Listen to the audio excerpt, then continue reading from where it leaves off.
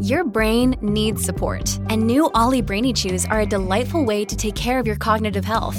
Made with scientifically backed ingredients like Thai ginger, L-theanine, and caffeine, Brainy Chews support healthy brain function and help you find your focus, stay chill, or get energized. Be kind to your mind and get these nootropic chews at ollie.com. That's OLLY.com. These statements have not been evaluated by the Food and Drug Administration. This product is not intended to diagnose, treat, cure, or prevent any disease. Autumn presents The Vindication of Jack White, written by Spencer Kornhaber.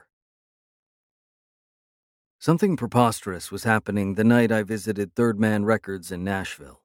The label and cultural center founded by Jack White of the White Stripes generally strives for a freak show vibe. You can pay 25 cents to watch animatronic monkeys play punk rock in the record store, and a taxidermied elephant adorns the nightclub. On the March night when I showed up, Bob Weir of the Grateful Dead was performing. Through a pane of blue-tinted glass at the back of the stage, another curiosity in White's menagerie could be glimpsed. A 74-year-old audio engineer in a lab coat who calls himself Dr. Groove. In a narrow room behind the stage, Dr. Groove, his real name is George A. Ingram, stooped over a needle that was etching Weir's music into a black, lacquer-coated disc called an acetate. This is the first step in an obsolete process for producing a vinyl record. The lathe he used was the very same one that cut James Brown's early singles in the 1950s. Observing this process intently was White himself. Thanks to the endurance of early 2000s White Stripes hits such as Seven Nation Army and Fell in Love with a Girl, the guitarist and singer is one of the few undisputed rock gods to emerge in the 21st century. On this evening, White, now 46, wore half-rim glasses and flannel, the only hint of rock coming from the Gatorade blue tinge of his hair. Listeners generally want a record to sound as loud as possible, White told me as Dr. Groove continued his work. But you can have a mellow song like this, the Dead's downbeat New Speedway Boogie drifted in the air, and then, all of a sudden, the drummer hits the effects pedal and pumps up his volume. If Dr. Groove isn't prepared, the needle will literally pop out of the groove from the jolt, rendering the recording useless. For so finicky an operation to take place in 2022 is, from one point of view, absurd. The music industry largely stopped cutting performances directly to disc 70 years ago, with the advent of magnetic tape. A few minutes before taking the stage at Third Man, Weir, a septuagenarian cowboy who spoke in a low mutter, had visited the back room and marveled that not even the Grateful Dead, those ancient gods of concert documentation, had captured a show in this fashion. Cat Stevens said the same thing, White told me. Ever since White installed a lathe at Third Man, a stream of acts has come to teleport to the time before Pro Tools. Unlike a recording made with contemporary equipment, a performance etched into an acetate can't be easily remixed or otherwise re-engineered. Flubs, flaws, and interference instead become selling points, evidence of a recording's authenticity. People who know, audiophiles, they see live to acetate, they know the circumstances under which it was made, and it's exciting, White said. There were no overdubs on that guitar. That solo really happened at that moment. A sticker on one acetate-derived record for sale in Third Man's store by the dance punk band Adult promises such detail in this live recording, you can even hear the fog machine. White is the sort of listener who appreciates such detail.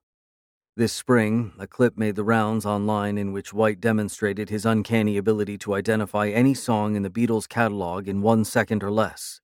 This keen sense of the past helped the White Stripes, the Detroit band he formed in 1997 with his then-wife Meg White, revive classic rock rawness in an era of plastic pop and space-age hip-hop. After the band's breakup in 2011, his solo records earned consistent, if narrower, acclaim. Lately, though, his obsession with the antique has made him an unlikely power broker in what was supposed to be the digital age. Streaming, the cheap and convenient format that came to rule the industry in the past decade, has begun to grate on a diverse range of artists and listeners.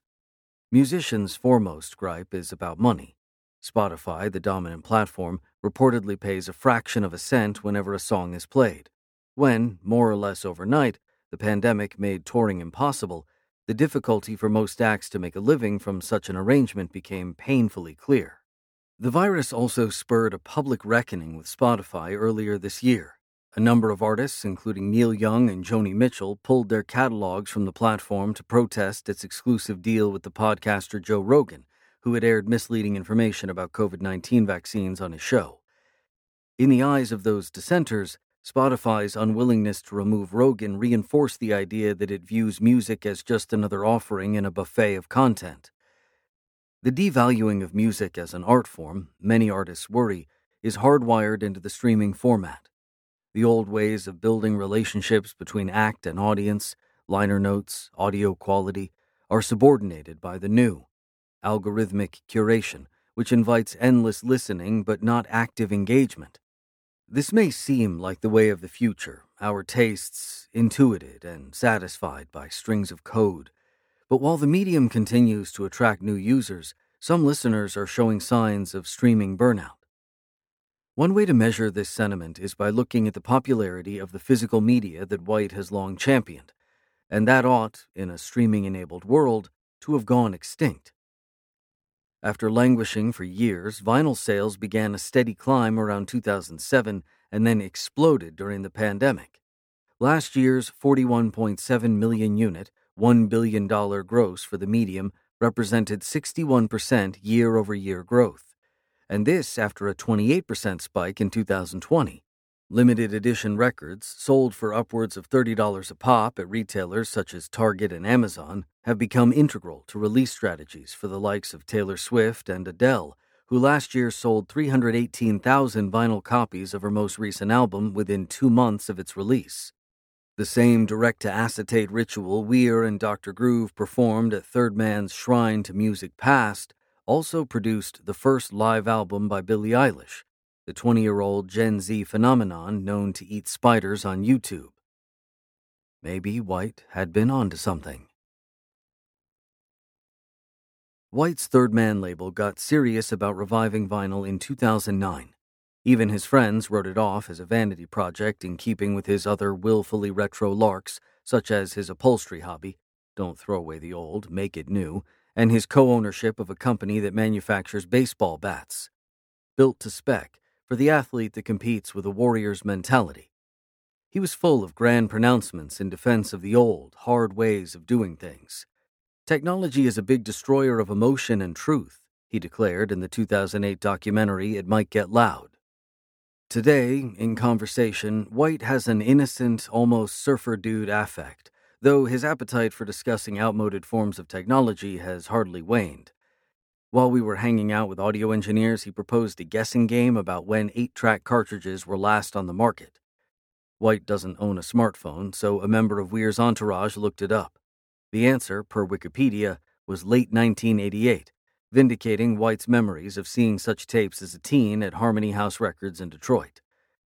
Later, in Third Man's Lounge, he described waiting months to see Paul Thomas Anderson's The Master on 70mm, only to have the experience ruined by a screaming baby in the row in front of him. The point of the story wasn't that someone had brought an infant to a psychosexual thriller about a cult leader, it was that White had really wanted to enjoy the movie on celluloid.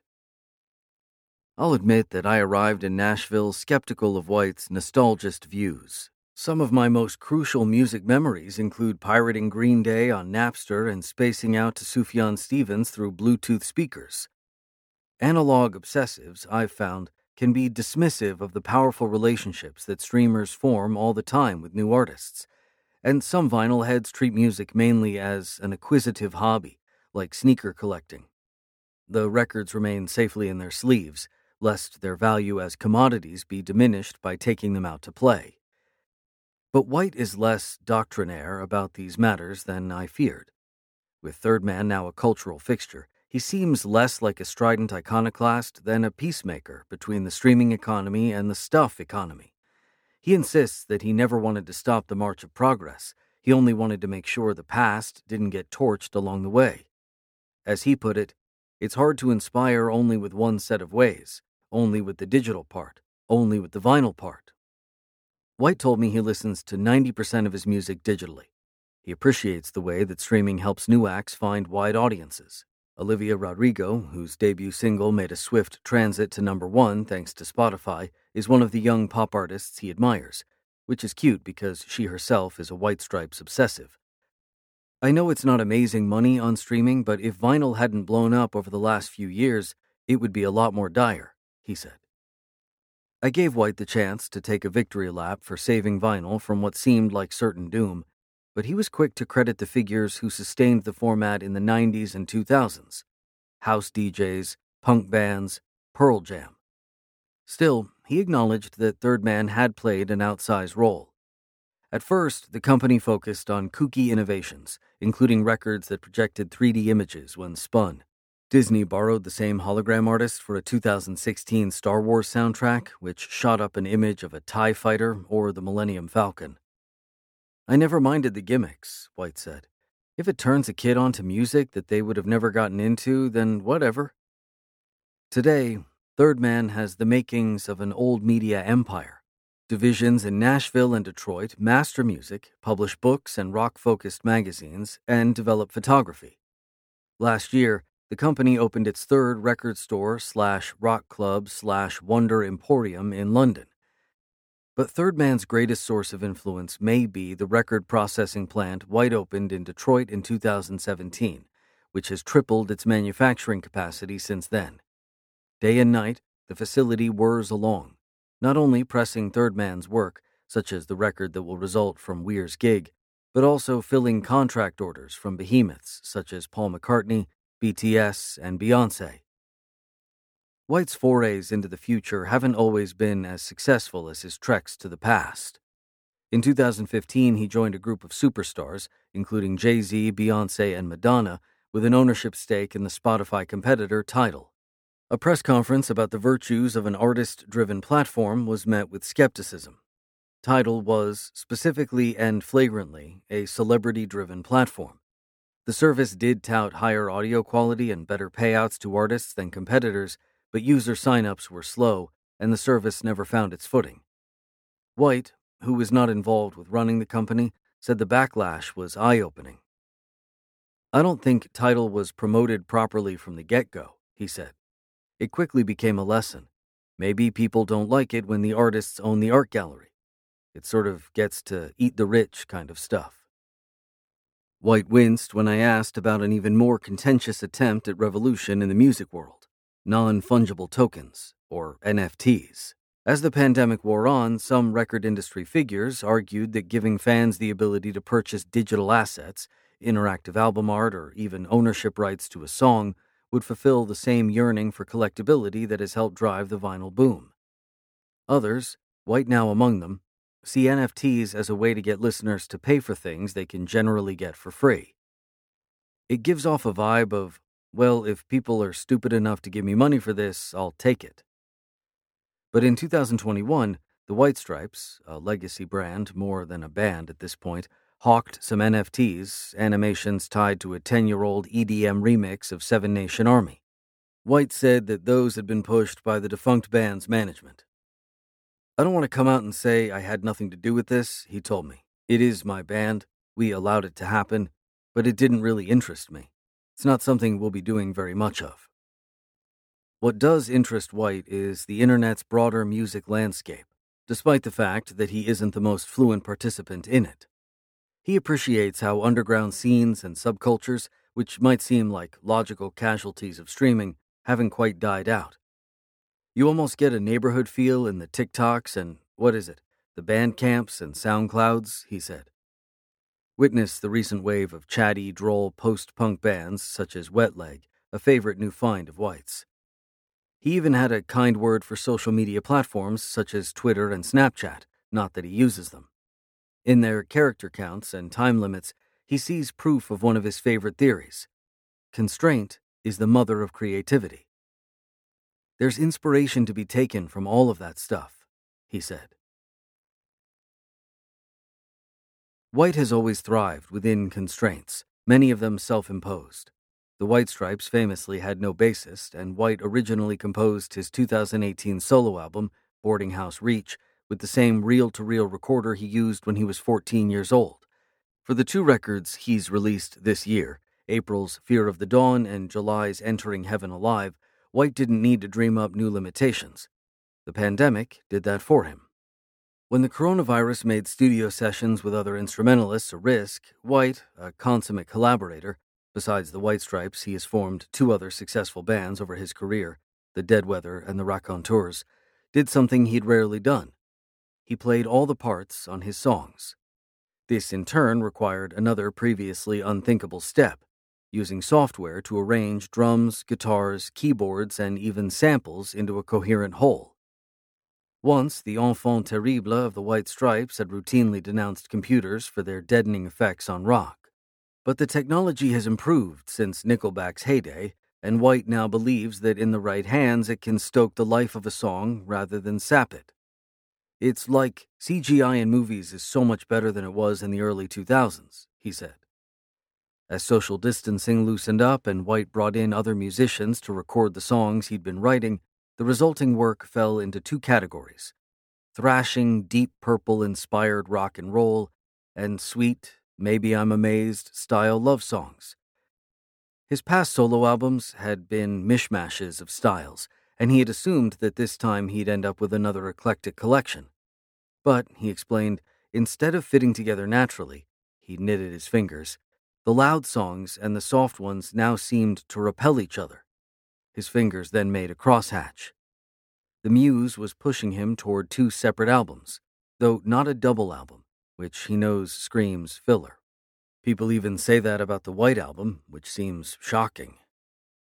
Both the mosh-worthy Fear of the Dawn and the brunch-friendly Entering Heaven Alive are among the best albums of White's solo career.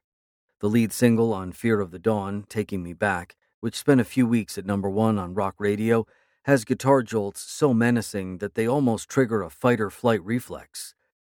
White likes that the title phrase can be heard a few different ways. Maybe the pandemic has made everybody ask the world, "Will you take me back as we emerge from our caves?" he told me. The lyric is also a way for White, the father of 2 teenagers, to link his generation to the next. "When you kids do that," went White's alternative reading, "it takes me back to when I was a kid." A renewed appreciation for the tangible should be a boon for musicians who have struggled in the streaming era, a period in which rising profits for the industry as a whole have only incrementally benefited most individual artists. But demand for vinyl now exceeds manufacturing capacity by astonishing margins. A record that would have once taken 3 months to go from recording to the shelves today requires 8 months or a year. Even White has been a victim of the lags. He'd originally considered releasing his new albums on the same day, but with his plant at capacity, he decided to stagger them. He has dubbed his present concert series the Supply Chain Issues Tour. As he tries to expand production at his Detroit factory, White finds himself more and more preoccupied by regular manufacturing plant kind of problems, he said. How many shifts do we have? Once you start the machines, how many hours do you keep them going? But Third Man can only do so much. In 2021, an unnamed industry executive speculated to Billboard that global pressing capacity would need to at least double to meet present demand for vinyl. Some indie figures blamed the bottleneck on the pop stars who have bought up time at small pressing facilities. The real problem, White argues, is a lack of manufacturers. He recently filmed a plea for the 3 major record labels, Universal, Sony, and Warner, to build their own factories. Vinyl is no longer a fad, he said, standing amid the hazmat yellow equipment of his pressing plant. As the MC5 once said, "You're either part of the problem or part of the solution." In the meantime, artists are stymied by scarcity. Some commentators in the music industry see this as a sign that musicians need to focus on reforming streaming services or advocating a return to paid downloads. Others say that less unwieldy formats, such as the humble cassette tape, would be a more sustainable medium for collectors. Sales of tapes have indeed begun rebounding recently. White has always wanted all of the above. When he launched Third Man's first store, he had dreams of iPads packed with MP3s next to 1940s recording booths and of customers accessing both a Record of the Month club and an online streaming library of live music. While not all such plans have come to fruition, when I visited the Nashville location, I was amused to find a rotating rack displaying CDs for sale. as if at a Tower Records in 2005. Yet there is no doubt that the very things that make vinyl a chore to replicate, the bulkiness, the frameable album art, the fingerprint-like grooves that differentiate one record from the next, are part of why vinyl is surging right now. It's the sort of paradox that has animated White's entire career as a songwriter and businessman. Romance leading to frustration, frustration leading to romance. In the Blue Room, Third Man's concert venue, Weir and his band Wolf Bros preached between songs. The bassist, Don Was, who is also the head of the legendary jazz label Blue Note Records, gave a spiel about the glory of authentic, auto-tune-free music. Weir recalled his teenage vinyl experiences. You'd go to a friend's house and you'd put records on and you'd listen to music all night, he said. People don't do that anymore because you can't. You can't listen to digital music for very long because it makes your brain tired. The crowd whooped, but I felt a defensive pang. We all fetishize our formative listening experiences, whether they were dancing to jug bands on vinyl till sunup or vibing to Frank Ocean on an iPhone while riding the subway. Still, maybe Weir was right. Whose brain doesn't feel tired these days? What if I've been addicted to musical fast food since first downloading MP3s at age 11? What if entire generations have been? Looking around at the audience offered a less declinist narrative. Many of Weir's followers were 20-somethings in flannel. They twirled alongside a few grizzled Merlin-looking guys who no doubt had been attending shows like this one for decades. The legendary, highly physical subculture of the Dead, an ecosystem of bootleg recordings, concert tailgates, and tie-dye merch, appears to still be going strong. Indeed, it has provided a model that many of today's acts are embracing. Live ticket sales have surged in recent months. Rappers and indie singers alike are moving branded hoodies and hats faster than they can manufacture them. Even in the slick, futuristic world of K-pop, fans express their devotion by snapping up CD bundles laden with such delights as keychains and postcards. Fans download and stream, but they still thirst for a connection with artists that isn't mediated through a screen. I circled backstage to find White hanging out with staff. As we watched Dr. Groove gingerly turn over an acetate, White described the layers of quality control in the process of making Weir's record. You know that show, How It's Made? I get so jealous. Oh, they make razor blades. How hard. They just build the machine and it pumps it out. But we have to make something that sounds good when you put it on your turntable. There's magic dust in there. Weir finished up Saint of Circumstance, the last of the songs that Dr. Groove had planned to capture. His assistant marked the record with a pen and then placed it into a cardboard container. Vinyl is final, White shouted. Weir wasn't finished playing, though. As his encore of China Cat Sunflower and I Know You Rider stretched past the 10-minute mark, Third Man's reel-to-reel recorder, striped red and white in the White Stripes' classic aesthetic, ran out of material with which to record backup. Loose tape flapped and jangled. This machine was not built for this type of jamming, Bill Skibby, White's longtime audio engineer, said. Someone suggested ripping the rest of the show from YouTube, but audiences at Third Man are typically asked not to film concerts. White prefers that the only glow come from the electric candles that flicker from wall sconces, not iPhones held aloft. The encore would not be lost, however.